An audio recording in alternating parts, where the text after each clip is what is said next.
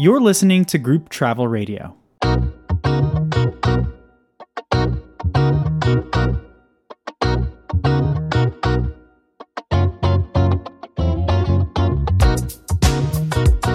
Hello, I'm Stevie G. And I'm Jim Dellaman. Today is Monday, January 8th. This is the weekly update.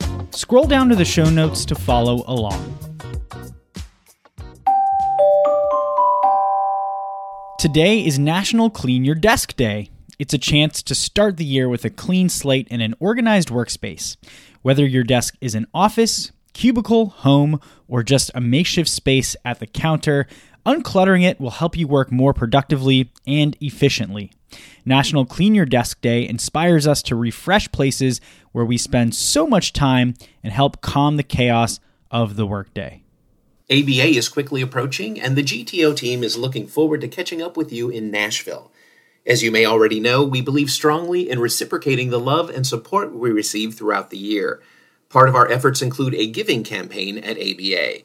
This year, the GTO Community of Kindness will benefit the Nashville Rescue Mission.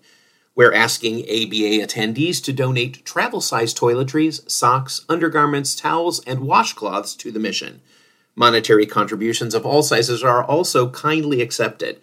Please join us in helping those who are in need and drop your donations at booth 1933 on the marketplace floor. Thank you. Speaking of ABA, our latest Fast Break is up, and this week we'll help you get ready for ABA with a refresher on trade show appointments in the GTO system and our Community of Kindness campaign. Fast Breaks are a brief bi-weekly segment highlighting a system update or feature, and they're available in the GTO Community Forum. We have a new blog available that outlines which national parks will require reservations in 2024. Just when you thought that timed entry was a thing of the past, advanced bookings are making a comeback. Find out which national parks will require reservations in 2024 by clicking the link we've included for this blog in the show notes.